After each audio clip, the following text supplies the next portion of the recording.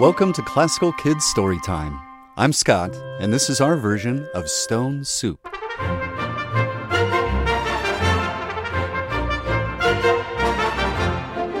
Once upon a time, there was a young woman named Samantha. Samantha was a traveler. She loved walking from village to village and meeting the people who lived there. She wore comfy shoes and carried a bulging backpack. She didn't have much, but she always had enough, and her backpack was just the right size to hold it all. One day, Samantha happened upon a new village that she had never visited before. Right away, she noticed the villagers didn't look very happy. They were all frowning or scowling, and they stared at the ground when they walked. "Excuse me," Samantha said to one man, "do you know where I might find a tasty lunch?" The grumpy villager was annoyed by such a silly question. "We don't have enough food in our village to give away to strangers passing through." "I see," said Samantha. "Well, is there some place where I can sleep for the night?" The man said, "Humph," and he hurried off. Samantha got the same response from everyone she asked.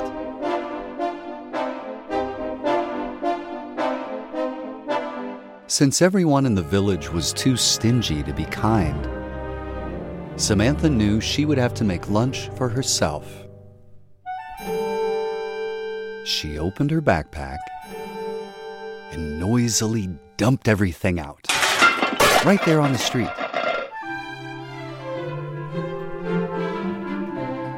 And what do you think she had in there? You're right. She did have a yo-yo and a toothbrush.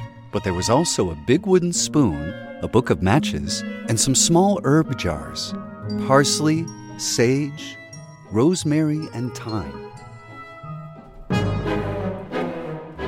The grumpy villagers were suddenly interested in this odd stranger and her mysterious backpack.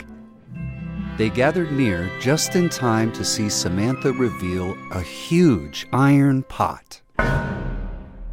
"Whoa," said one surprised villager. "How did that big pot fit in that little backpack?" Samantha smiled as she gathered sticks for a fire. "It's very special. It was my grandmother's grandmother's grandmother's soup pot. I've never gone hungry since I've had it." Clearly, you don't have enough food here for a pot that big," sneered one woman. "What on earth could you be cooking?" Samantha just smiled, and she dug deeper into her backpack and pulled out what appeared to be a plain gray stone. "Stone soup," Samantha answered, and into the pot the stone went with a plop. Said the villagers. "You can't make soup from a stone." "Sure you can. It's really quite delicious," Samantha said as she tasted the soup. "Now if I only had some cabbage." Cabbage always makes stone soup taste better. One man said, "Well, I have a little cabbage at home. I'll go get it so that you can have something to go with your stone." He came back with a little head of cabbage. It wasn't much, but it was enough. Samantha sliced the cabbage. Into the pot it went with a plop. That got everyone thinking. Maybe there was something they could spare to make the soup a little tastier, a little more filling. "I have a few potatoes I've been saving.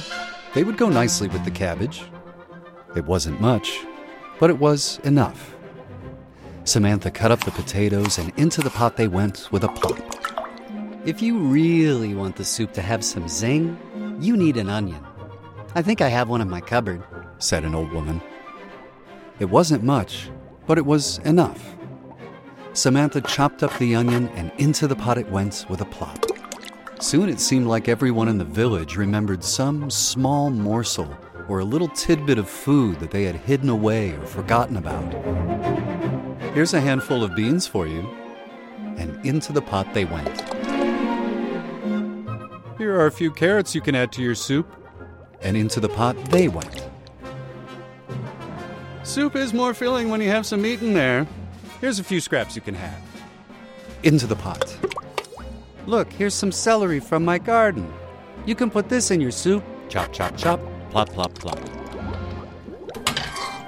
Samantha stirred the pot as it bubbled and burbled, and the villagers gathered around, looking enviously at that wonderful smelling soup.